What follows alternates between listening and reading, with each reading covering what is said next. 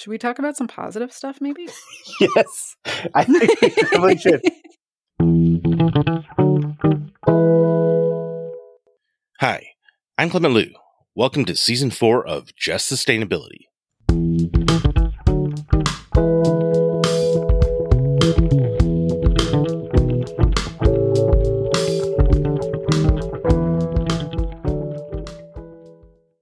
In the previous episode of Just Sustainability, Jill Fellows and I spoke about a number of the disparities that are problems related to technology.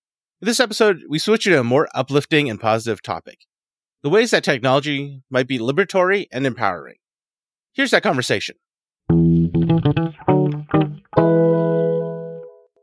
I think one of the really exciting things about your book is, right, there's some of the chapters are about like kind of the unexpected ways that technology might be liberatory, or maybe not unexpected, but like some of the ways that technology can be liberatory, right? How it can be used to promote equity and like autonomy for folks who, right, historically might not have those things. And so maybe we can close out on this part of the podcast by me asking you about some of the good things that technology might do, or the things that might be affirming about technology, affirming ways that we might use technology better. Yeah.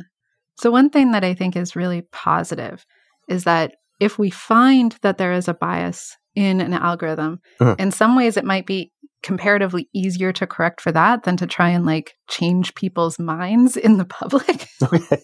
So, if you have somebody who has racist or sexist or otherwise prejudicial attitudes, it can be really, really difficult to engage in discourse to change the minds. But if you find it in software, in some ways it can be comparatively easier.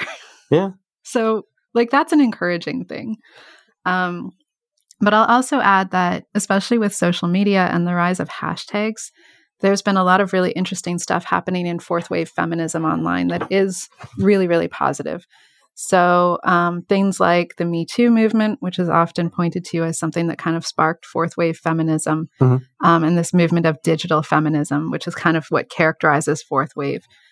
Things like Shout Your Abortion, where people are kind of reclaiming this and refusing to feel ashamed about their abortions and talking about abortion in a positive light.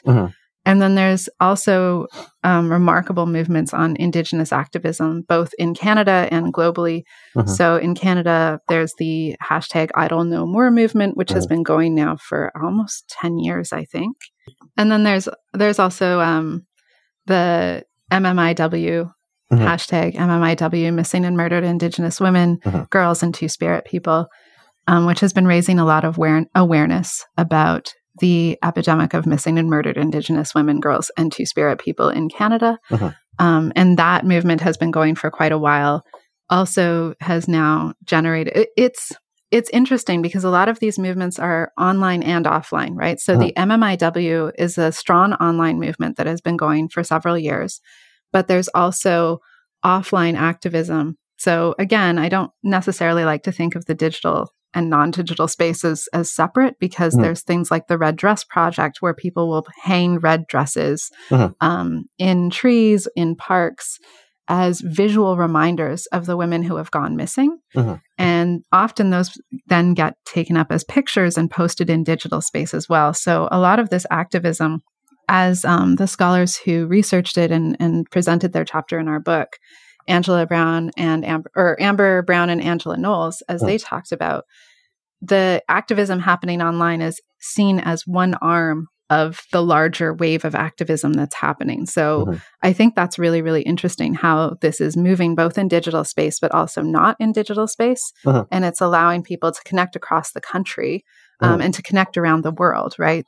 Following these hashtags and supporting and amplifying these voices, which is really awesome. There's a lot of really positive stuff that can happen with liberatory movements in harnessing digital space in a really positive way. One, and I think it's not just broadening too, right? It also deepens it, because I think oddly enough, learn a lot from TikTok, right? There's a lot of TikTok's amazing. Yeah, there's great content, right? Like very thoughtful, deep content, right? Like, you would think that, short 3-minute videos would be like, oh, this is just really surface treatments, but they're right, but people can make many 3-minute videos and string them together. And then you end up getting,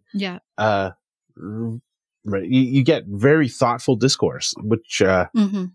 Yeah. And then another scholar who contributed to the book, Dr. Jamie Yard, talked about the power of e-zines to share information and personal stories and kind of spread awareness about certain global issues, and that's been really powerful. I mean, that's kind of a fun online version of the zine that kind of traveled around in the 90s during the riot girl feminist movements then. And so we see that things that worked in physical space can work again in digital space, and this can deepen and kind of broaden global engagement on these issues. And I think that's really, really cool. Yeah. Well, it actually makes me think of like, there are particular sort of movements and areas of advocacy that having digital spaces makes advocacy more accessible. Like, for example, like disability, right? Like folks who might have a hard time accessing a lot of physical public spaces,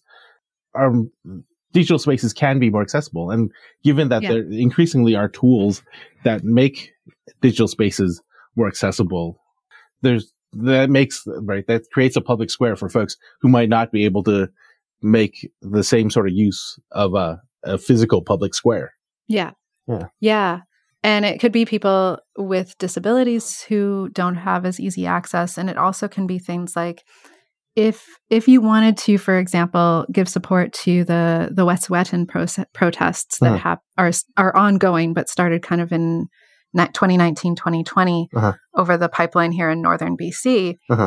There were a lot of people that wanted to lend support, but maybe didn't have the financial means or the abilities to travel and be physically part of the protest. And this is a way of digitally amplifying the voice of that, right?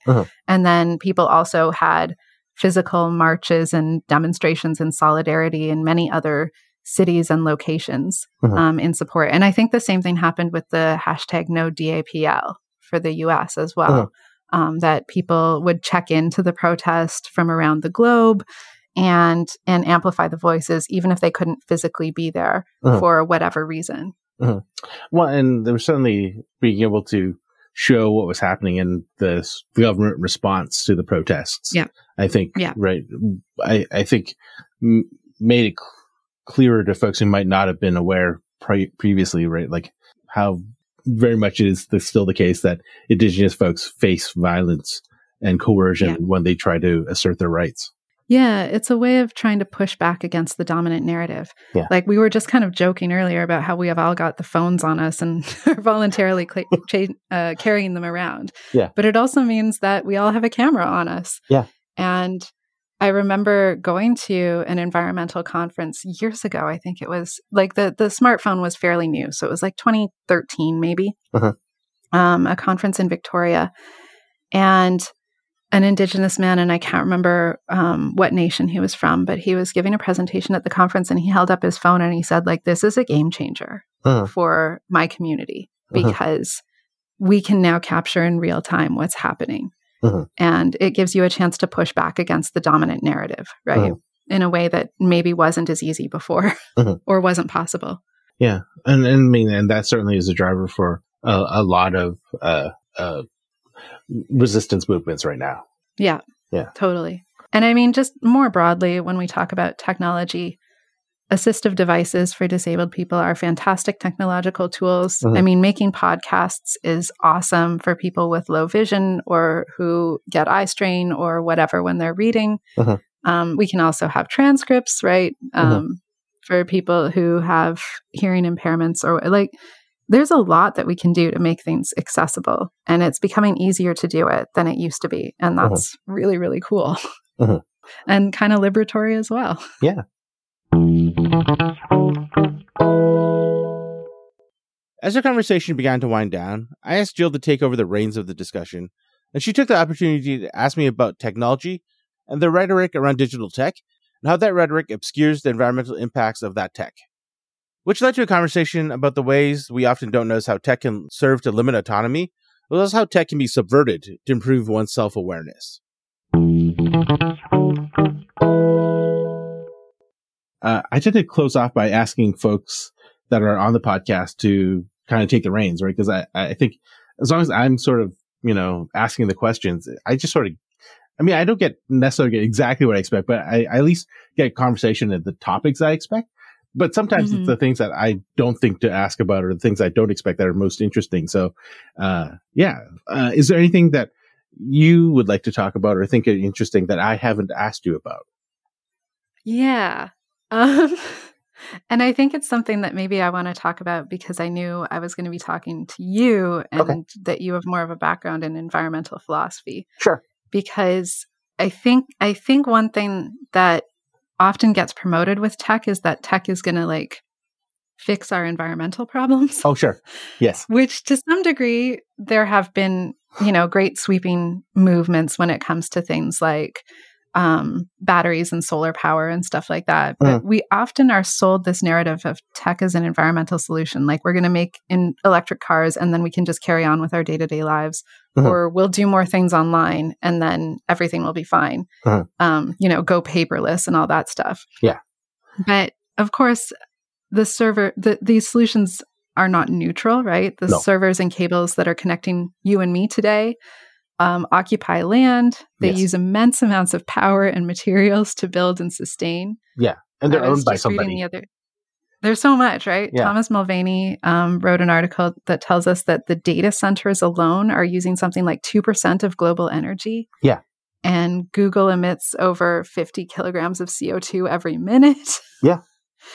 And so I wanted to talk to you because we are fed these narratives. Like we're encouraged to think of things like the cloud and digital space. And I think we're often encouraged to think of tech, especially digital tech, as kind of like ephemeral mind space or something. Right. Not something that actually takes a ton of infrastructure. Not something that's physical and extracted from the earth, right? Yes. And so, I wanted to talk to you about that. Particularly, I was thinking about Starlink as a really interesting example. Okay. Like Starlink is there now, right? I'm not super familiar with Starlink. I know it's the Elon Musk internet, but I don't really know much other than that. Have you seen it? No. Okay, I saw it the other day, which is maybe why I'm thinking about it. All right. It was a weird, clear day, which doesn't happen often in the West Coast in the winter. Yeah. But its existence is what I've told is allows a lot more people access to digital space when we were talking about the digital divide, right? Yeah. But it's also like permanently altered the phenomenological experience of the night sky in a way that I found really kind of creepy. Like it's this string of lights that goes across the sky in a very regular and ordered way. And it was really, I'm sure it won't be chilling once I get used to it, but it was weird. Yeah. So I just wanted to talk about like the environmental impact here and the ways in which we're encouraged not to think about the environmental impact. Yeah. Or the way that it obscures parts of the conversation that I think are maybe more important ones to have or more impactful. Yeah. No, I agree.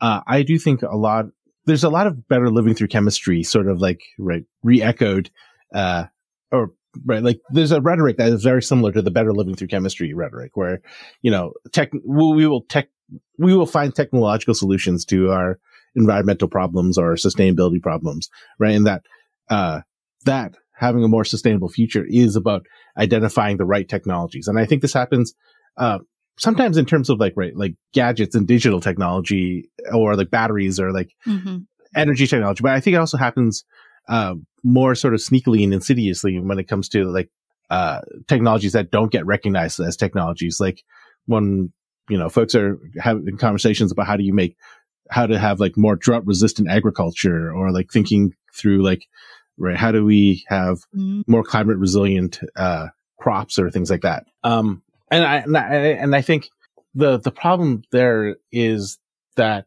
it reinforces some political and economic structures that are maybe the ones that are responsible for us finding ourselves where we are. Right. Right. So like, I do think, it's easy to say that like, how do we reduce our emissions? Well, we just all buy a Tesla or like we set up, solar panels and batteries in our houses.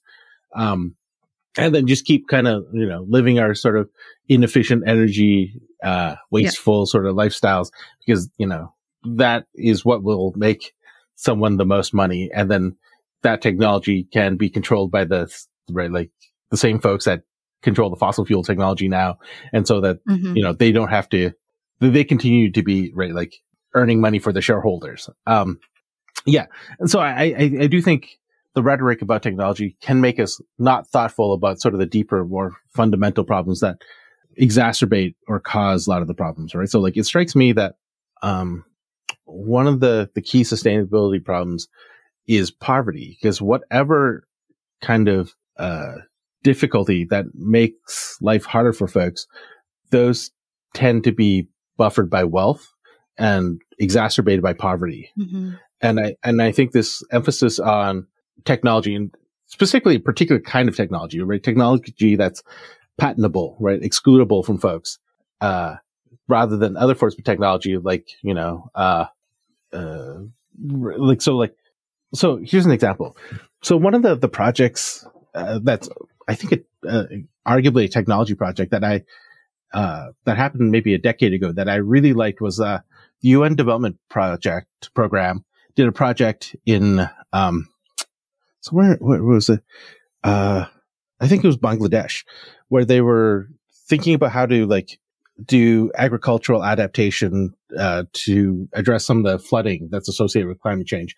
And what they did was, they went to subsistence farmers and sort of examined how they already or historically dealt with floods. What were sort of practices they would engage in, or the things that they would do on their subsistence farms to deal with floods. Because while flooding is going to be worse with climate change, Bangladesh the entire country is almost all in the Ganges delta, right? So historically they flood a lot, and they flood with brackish water, which is generally not very great for agriculture. And so they had done things in the past to deal with this.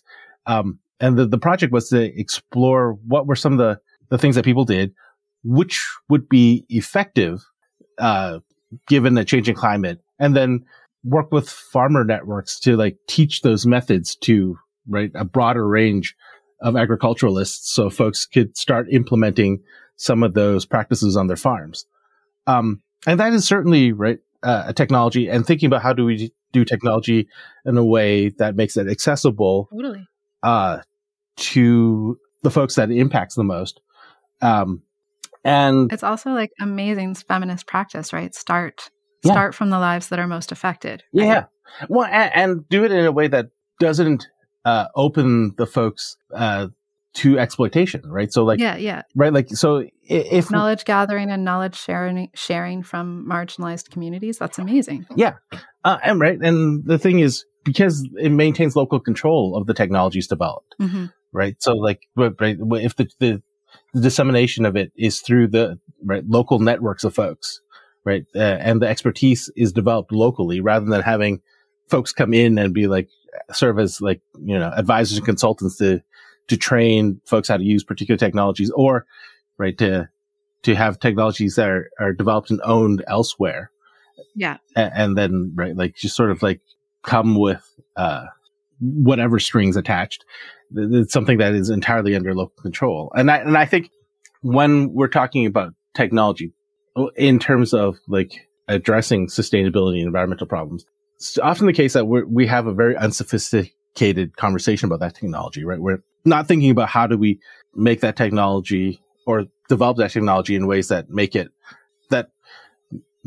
more difficult to exploit folks, and not make it easier to exploit folks, right? So I think, so this is something I talk to my students a lot. When you think about how we often think about technology and what we count as technology and the sorts of technology that we tend to appeal to as our solutions, where is that technology normally developed? All right. I ask them to think about that. And then I think when they're being honest, it's developed by private industry or by research institutes in, normally the United States, right? Sometimes in Western Europe, sometimes in Canada, but most often in the United States. Yeah. And then it gets patented and then owned by someone who is driven by a profit motive. Yeah. And then, so if that's the technologies that we're seeing as our solutions, and that's the technology that we are requiring people implement when international funding agencies or like international relief agencies or international development agencies are supporting projects. Well, what you're in fact doing is making people become beholden to the owners of that technology, which I think is missing a key important desideratum when we're thinking about how do we become more sustainable. I don't think making folks more subject to exploitation is in fact makes their communities more sustainable. Yeah, I think that's really helpful for thinking through some of the stuff I was trying to think about. Yeah. Because, I think when I think about how a lot of this stuff is marketed, it's marketed in ways that encourage us to think of it, especially digital tech, as kind of like clean or somehow floating free of the environment. And of course, that's not true. And just as you were saying, making people beholden to physical tech when it comes to things like farming and agricultural practices, we're also making people beholden to digital tech in ways that are potentially problematic.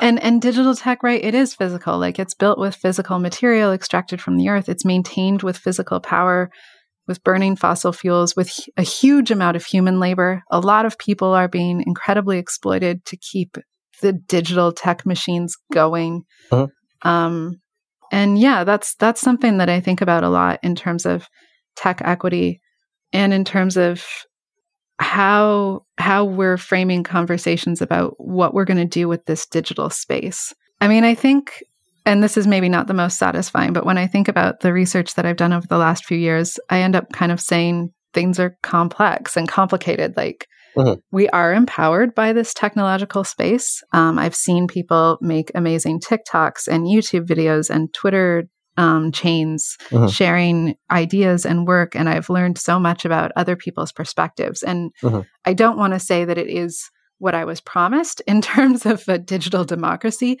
but it is part of what I was promised in terms of access to ideas and perspectives and information from around the globe. But it isn't even, right? English is still the dominant language. And people are being exploited to keep this going, and it's messy. And I guess I just want us to like wade into the mess because I think we can demand better. We could more mindfully shape our digital landscape. We don't have to follow Zuckerberg's slogan of moving fast and breaking things. Yeah.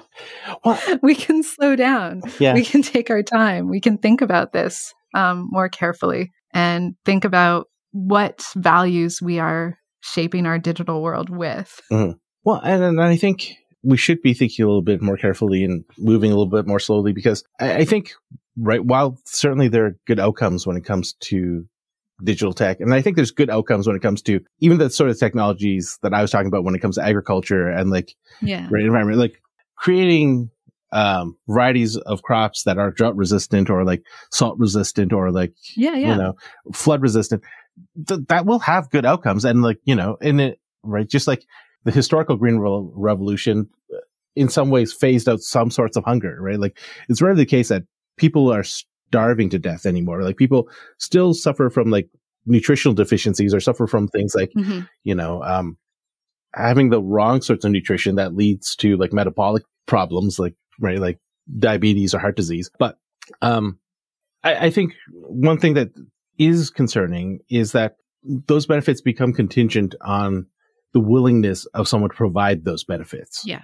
Right. So like, I think digital spaces, have been terrific. Like, right, like I was talking about TikTok in creating, public forums for folks with, messages that have historically been excluded from popular media. Like mainstream media. Yeah. But, right, like. But those forums aren't truly public, right?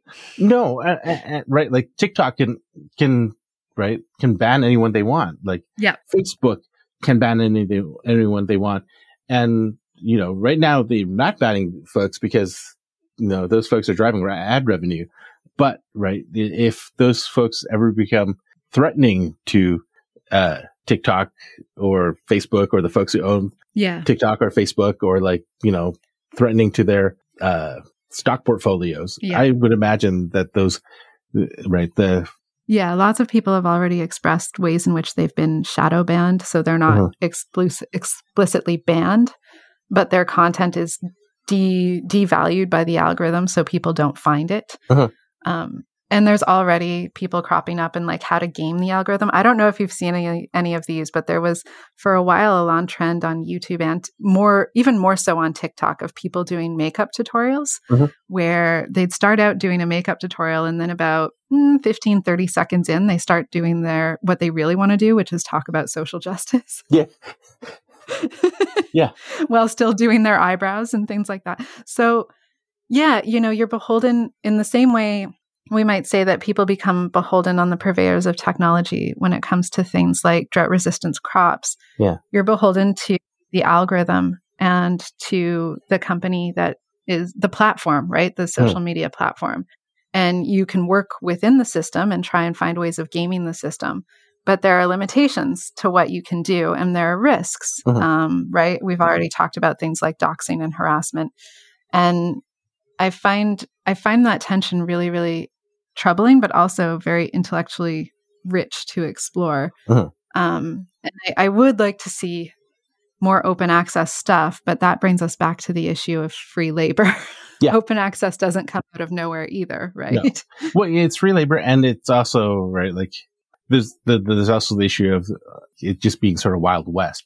Yeah. Where, And it's also, from what I understand, from what I've read, when it comes to digital technology, when you're talking about things like open access, a lot of that material is done predominantly by men who tend to have more free time to work on that kind of stuff than women do, who are often doing second shift labor and care work and stuff like that.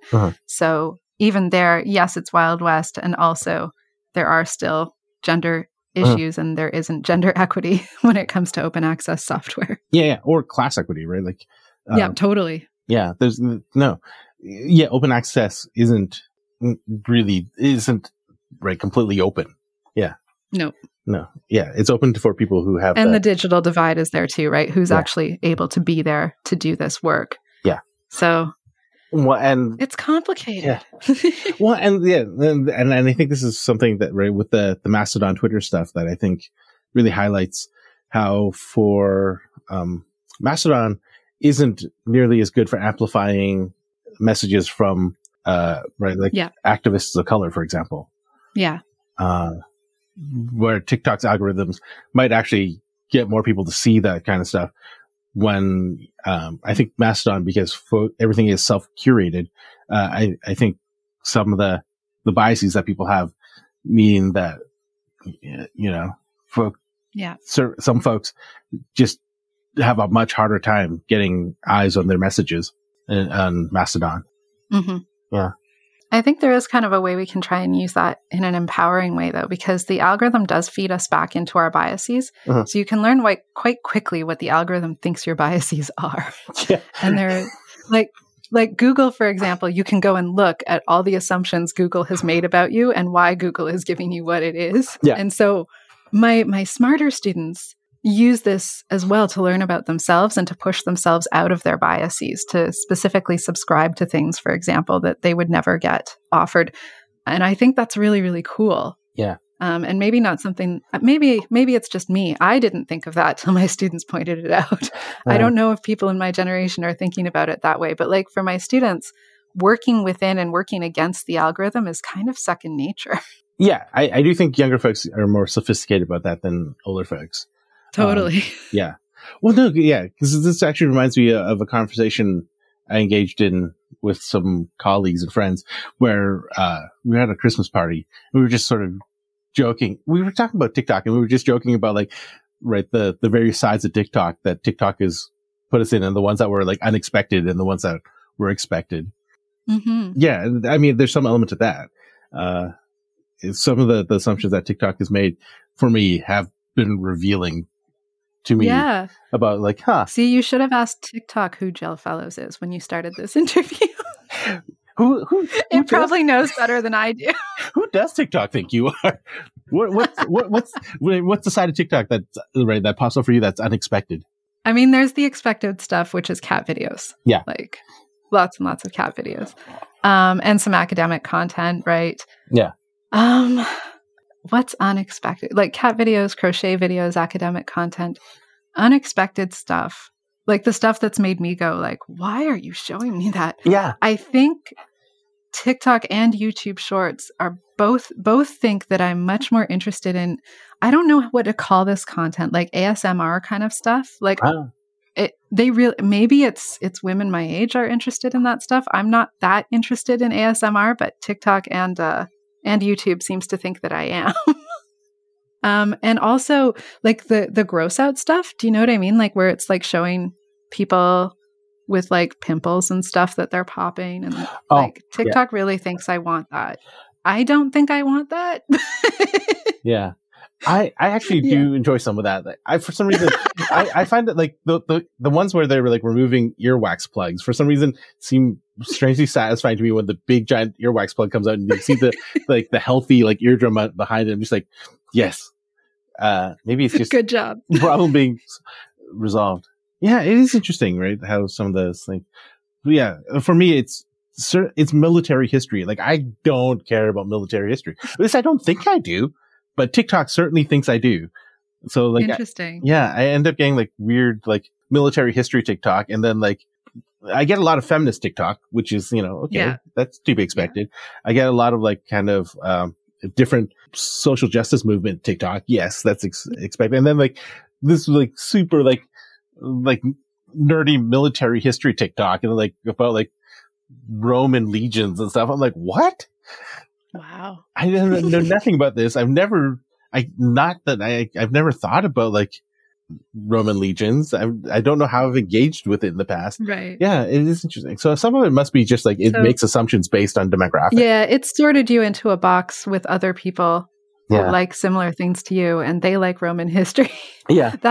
So it's not just teaching you about you, right? It's teaching you about who it thinks your people are, I guess, where it's put you and who it thinks, what people that it's put you with tend to like. Yeah. So if we do engage with the algorithms that way, I think we can learn a whole lot about ourselves. I mean, the tech companies are learning a ton about us by doing that. Uh-huh. And we could too. And I do think that younger generations are approaching it that way. I don't think people in my generation are approaching it that way as much. No. I think we are more passive consumers of algorithmically generated suggestions. Well, I think the algorithms are opaque to us, right? Like I don't think I think most people in our generation and older don't recognize that everybody gets a different internet. Yeah. Right. I think everybody just thinks that's like, true. Yeah, because I this is certainly the case with like, I see this a lot with my in-laws, like, right. Like they are surprised when I don't get all the weird, like conservative, like talking points that are like that on like my social media when they say like, right, like it's just a given. I'm just like, where'd you get that from? Like, haven't you seen them? Like, no, I have not been categorized as a conservative by the algorithm. So yeah. Yeah. I remember actually having that conversation with my dad when the 2016 American election was happening. Uh-huh. And my dad was saying, but look at everything I'm seeing online. Like Clinton is definitely going to win. And I'm like, but you're seeing the Clinton online. Uh-huh. You're not seeing the Trump internet. You're seeing the Clinton internet. Yeah, you saw the Trump internet. Yeah, I wanted my dad to be right. And I'm very happy that my dad wasn't seeing the Trump internet. Yeah. But yeah, we don't see the whole picture anymore. No. Probably. I mean, we never did see the whole picture, but it is presented as though it's the whole picture. Yeah. And I do think that younger generations are a lot more savvy about that. Yeah. At least the ones that are in digital space, right? So we still have to think about the digital divide and stuff like that. But yeah. Yeah. I mean, it's certainly the case. I learn about how to use the internet from my students, and I am very glad that I interact a lot with young folks that, right. Otherwise I think, I would have a much less of an understanding of the ways that the internet is trying to fool me. Yeah, totally. I guess this sounds like a good place to wrap up. Thank you for spending 2 hours chatting with me. Thank you so much. This was awesome. Yeah, it was a lot of fun. And that brings us to the end of the conversation that I had with Jill Fellows. During that conversation, Jill taught us about how she approaches public scholarship and her podcasts. She also told us about some of the disparities that are related to technology, Finally, she discussed some of the ways that technology has empowered folks and how it might be subverted to examine biases. In the next episode of Just Sustainability, I'll introduce you to another old friend, Shane Epting. Shane is a philosopher of the city at the Missouri University of Science and Technology, and he'll tell us about municipalities as technology, as well as what that all means for equity and sustainability.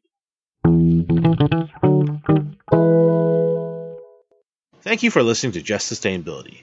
If you've enjoyed what you heard, please support this podcast by subscribing and leaving a review. Just Sustainability is recorded with the support of the Institute in the Environment at the University of Minnesota. In particular, I want to thank Peter Levin and Beth Mercer-Taylor for all their help with this show. All the music on Just Sustainability is composed and recorded by Clifton Nesseth, and all the artwork was created by Kristen Nesseth. Thank you again for listening.